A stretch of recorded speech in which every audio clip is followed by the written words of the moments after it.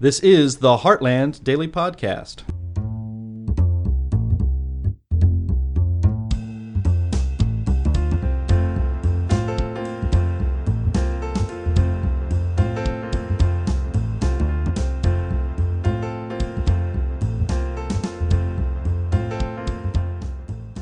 Hello, and welcome to the Heartland Institute's Daily Podcast. I'm Sterling Burnett, Director of the Arthur B. Robinson Center on Climate and Environmental Policy and Managing Editor of Environment and Climate News.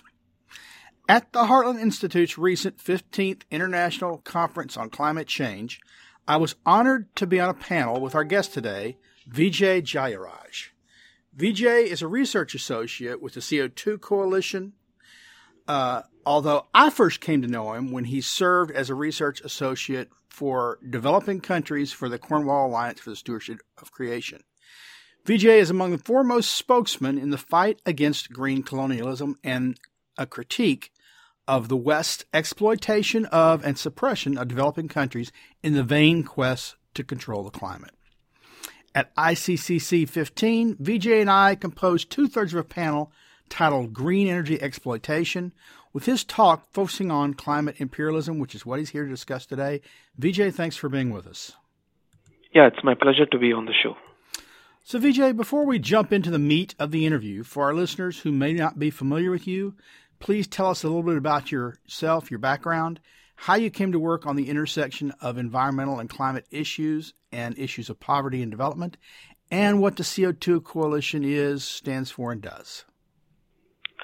Well, yeah, I was born and raised in India, a country that was witness to widespread poverty in the 80s and 90s. So it was only during the past 3 decades that the country developed a lot. So naturally, growing up, I was witness to poverty, and also I was innately concerned about the need for conservation and to take care of our environment. And this is the reason why I did my master's in environmental sciences from the University of East Anglia in UK. And once I graduated, I worked with a couple of energy consultants and other research institutes. So having spent my time there, I realized that there's a need to address the issue of climate change as well.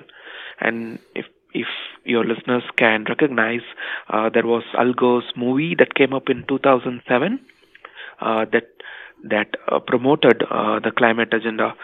So naturally, I was concerned about how all of this is going to impact the people in the third world, and I realized that the climate policies are in fact harmful, not beneficial to the environment, and it puts at risk billions of people and their future due to the energy policies that the climate front was proposing, and that's why I became skeptical, and I should say I became a climate realist by the mid 2010s, and eventually I went on to work with a couple of good people who are fighting the fight against climate alarmism. And I'm currently working with the CO2 Coalition, which is a non-profit located in Virginia. And they are a group of scientists, emeritus scientists, and other experts who are working on various policies and reports that help lawmakers make policies that are balanced and which are people-centric. And they also are doing an educational initiative to help the children around the world to understand climate science and help them, come out of the brainwashing that's happening in our public schools. So, yeah, that's a brief note about me. Well, Vijay, what is, if you define it for our listeners, green colonialism or green imperialism, and what are some of the examples of it, and why is it illegitimate? So green imperialism and colonialism might sound like new, topics for people, but in reality, they are just a comeback of the earlier forms of colonialism that existed in our world. Yes, we as a collective society across the world have gone beyond the stage of colonialism, and we promote democracy, and that's how it has been until the last 2 decades, when the powers in Brussels and other places seem to have more control over domestic energy policies and economic policies in the third world, and they do this in the name of climate. So in the year 2016, we had the formulation of the Paris Climate Accord, and now we have the Net Zero Agreement, in which a lot of these developing countries are forced to participate in policies and economic sanctions that pose a serious threat to the development of people who are under poverty. So in a way, when unelected people in an organization like United Nations try to enforce restrictive energy policies upon the people in the third world, it qualifies as a form of colonialism, where the people do not have autonomy or free will to access and use fossil fuels like they would like to. And so that is being termed as a modern form of climate colonialism. It's sort of Westerners imposing their concerns, making their concerns primary for people in developing countries. Yeah, and we should note that these are not. It's quite difficult to generalize this because it's not the people, but a section of leaders in the West who are imposing these policies upon the third world. Because from looking at the way the Western world has contributed to the development of people in Africa and Asia, you can understand that the people in the West have been helping the people in the underdeveloped parts of our world, but it's the leaders in the West who are trying to impose these policies and promote their agenda, which they believe saves our climate from a crisis that's non-existent. I sometimes wonder when I look at this issue whether they really do think they're controlling the climate, or whether what they're doing is trying to control people for whatever their own purposes, that they have sort of they're elites and they have a vision of the way the world should be, and they're willing to impose it through various economic and political means. But that's just me, maybe. Yeah, I mean, it's hard to assume what is the reason behind their actions, but we do know that their actions will ultimately lead to excess control from a foreign country and curtail development. And it's already evident in many of the countries how Paris Agreement has disrupted and distracted those economies from going forward with a full-fledged energy sector, with fossil fuels as its foundation. Well, which leads me to my next question. So what has been the impact of the West's obsession with fighting climate change so far on the development of the poorest countries and the lives and livelihoods of the people there? How are they actually having an impact? So I can give you a couple of examples because when we analyze what's happening domestically in different countries, it gives us a clearer picture of how these international policies are impacting. Take for example the Democratic Republic of Congo, the DRC Congo, and more than 90% of the people there still use charcoal as a fuel for cooking, which is not the case anywhere in the world. And for them to transition to gas is a tough problem now, because you have the climate czar John Kerry telling Congo not to extract oil and gas, and that means if at all they transition to gas, they'd be relying on very expensive imports, and also keep in mind very less funding from European countries for transitioning to gas, as now it turns out that the Western countries are against gas stoves. So they are in a tough spot. They can't extract. They are told not to extract their own oil and gas, and they are told that gas is bad. So likewise, if you look at Vietnam, a country in Southeast Asia that has had phenomenal economic growth rate in the past 2 decades, is now at the risk of distracting itself with ESG policies in its banks, which are being promoted by USAID, the primary aid agency in the US that has been helping all the poor countries. And besides, they are also part of the net zero campaign, and they are thinking about forgoing coal, which has been the primary reason in driving their energy sector and their manufacturing industry, which are a big part of their GDP. So likewise, if you look at other big countries like India and China, coal and oil have definitely been the major energy sources, driving their economies for the past 2 decades, showing incredible improvement in poverty standards, and you can literally see the coherence and the way that the improvement in energy sector has helped the improvement in people's lives in these countries. So these are some of the examples in which not only the distraction from net zero and Paris Agreement, but also the weak leadership in some of these countries, which tend to align with the leadership in the West, which wants them to reduce intake of fossil fuels. Yeah. So it's a very complex situation, but looking at examples like these help us understand more about what's going on.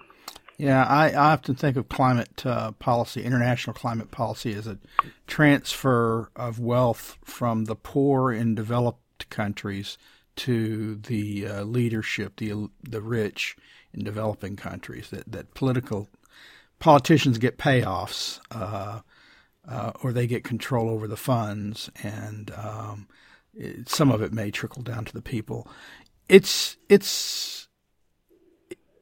exploitation in 2 ways, though. You've talked about how they suppress the development of fossil fuels, but at the same time, they are going to places like the Democratic Republic of Congo or China and saying, we want your minerals for our green energy development. And that is leading to some pretty horrific consequences with child labor, with slave labor.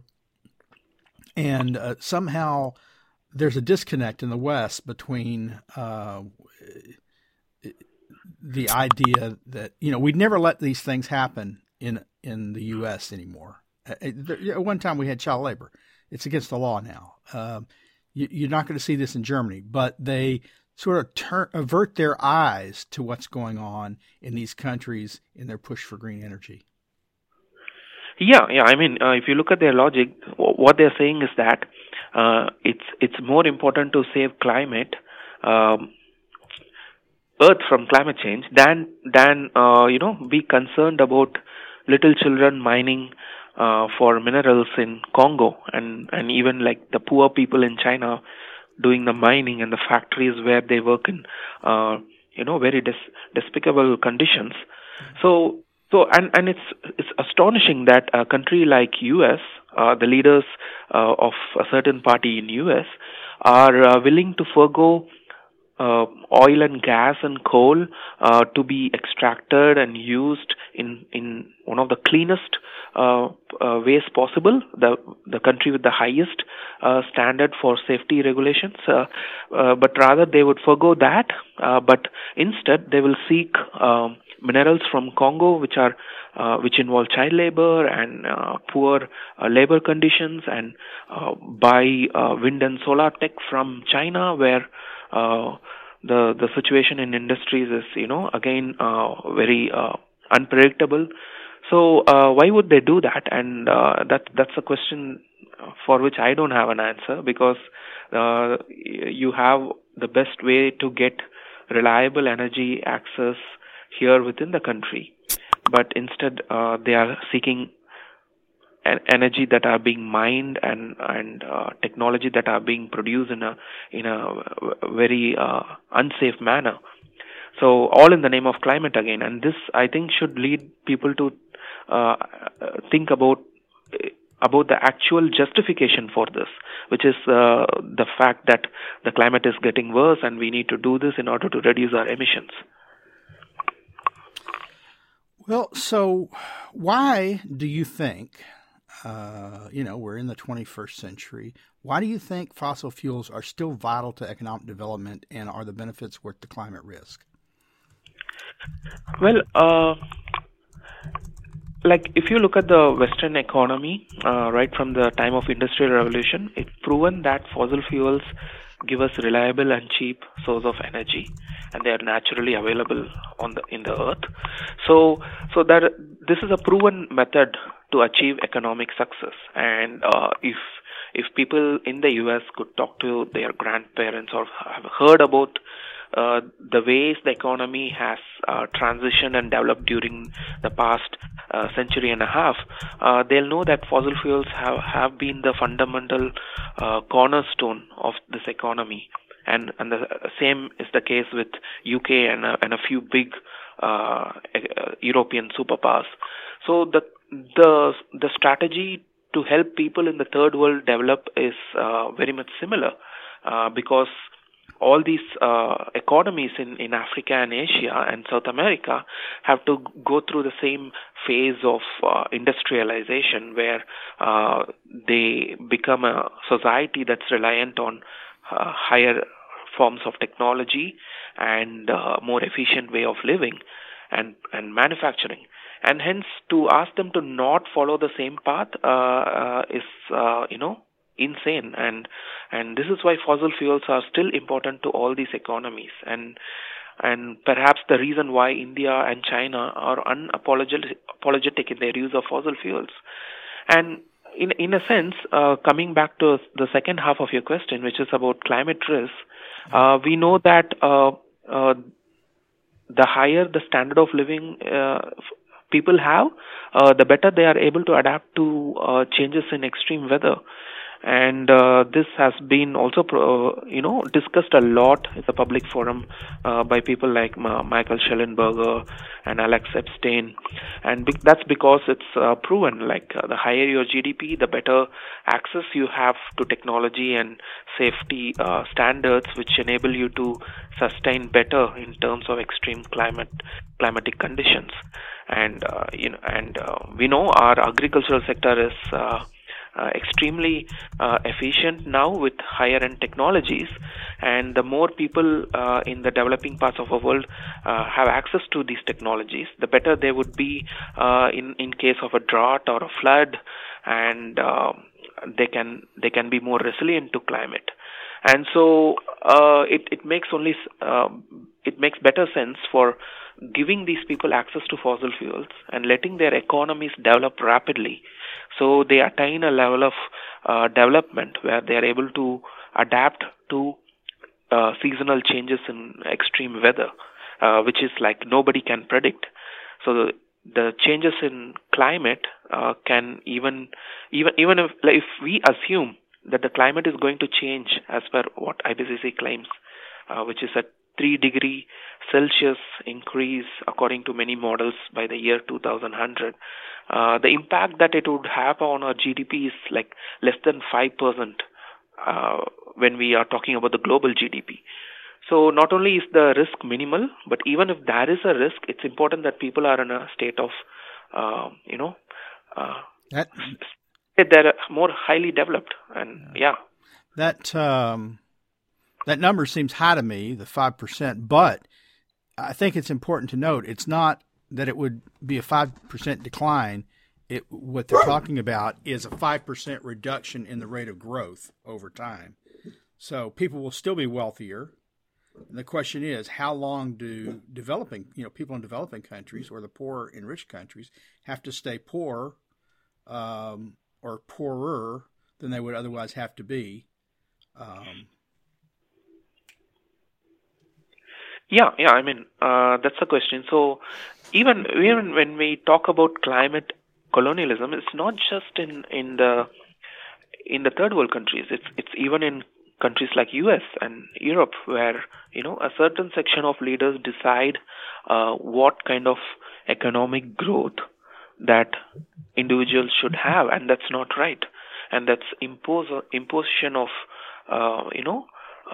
dictatorship-like laws and rules upon people, and their right to have access to, energy sources that have been meticulously developed. Technologies to use them have been developed with great pain, and here we are in a stage where we are able to utilize them in the most efficient and safe way possible, and they put the brakes on the sector, the energy sector, which is not right.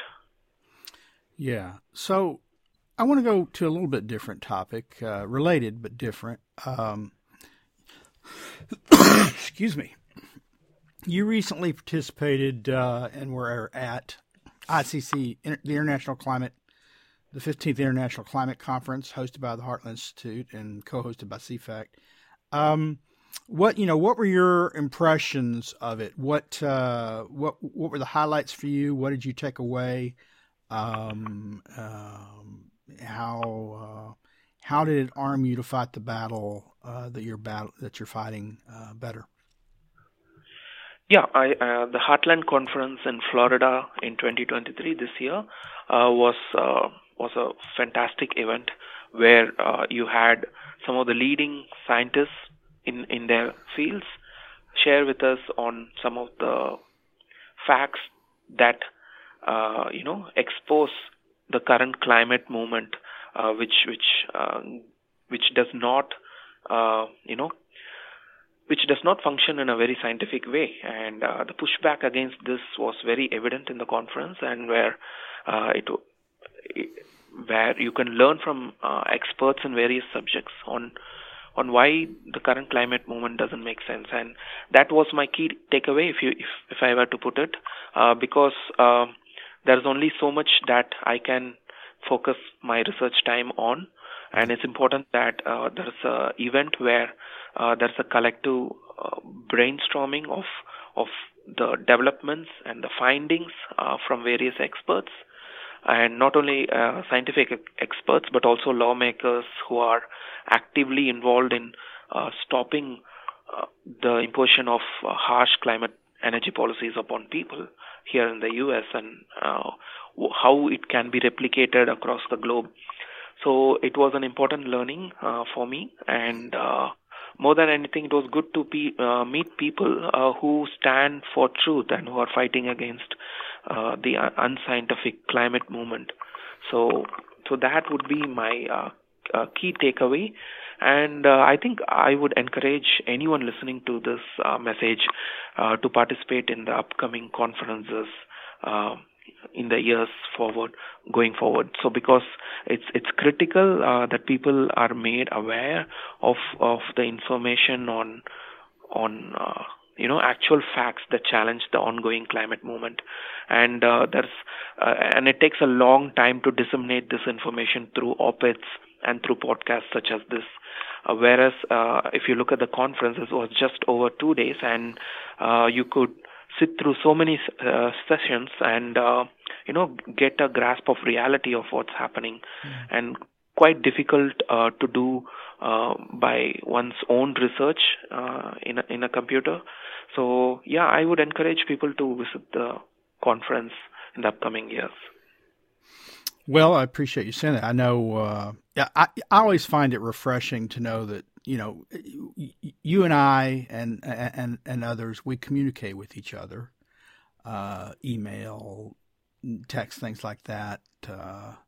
But it's nice to know that there's a wider group of people out there, that we're not alone. We're not the only ones that are fighting for truth. That's what I always take away when I leave these conferences.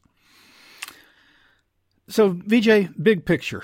If you could make just one point, what's the most important single point you'd like our listeners to take away from our discussion of the impact of elites in developed countries' obsession with fighting climate change on average and poor people in developing countries? Yeah, I would encourage people to seek out more information on the current state of poverty and how it is very closely interlinked to energy poverty in the third world. And for billions of people, more than 4 billion people, the current set of climate policies that are being pushed in the West, especially by the administration in DC and those in United Nations, is extremely harmful for the people in the third world. And so what I would encourage is for people to take this message to their local representatives who are in the Congress and in the House. So I encourage them to relay this message to their representatives and say how not only are these policies harmful for the U.S. economy and for energy access in the West, but also for millions and billions who are in active energy poverty in the third world, where even hospitals are suffering from lack of electricity and people unable to afford basic medical things like surgery, even like in Africa. So that is the key thing I would like people to take from this podcast and relay the message to their network of people and also to the lawmakers. And where can they follow your work? People can follow my work at CO2Coalition.org. So that's the website of the place where I work at, and they can have access to a wide range of climate facts on the current state of science, so that they can have a better understanding and, from how they're brainwashed from the mainstream media. It helps to cleanse our mind with actual facts and truth. Yeah. Mm-hmm. Vijay, it's been a pleasure to speak with you. I want to thank you for coming on the show on behalf of myself and our listeners. Thanks. It was a pleasure talking with you. Yeah. Thank you. Listeners, thanks for checking in on us today. Please check Heartland's website as we follow the work of Vijay Jayaraj and the other scholars at the CO2 Coalition and the Cornwall Alliance for the Stewardship of Creation. Please also continue to work and follow us as we track the progress and of energy and environmental laws and regulations that affect you. In addition, if you're not already receiving these podcasts daily on your favorite device, go to iTunes and subscribe. And when you have the time, please rate our podcast on iTunes so you can help us expand the reach of free market ideas. Thanks. Take care. Bye.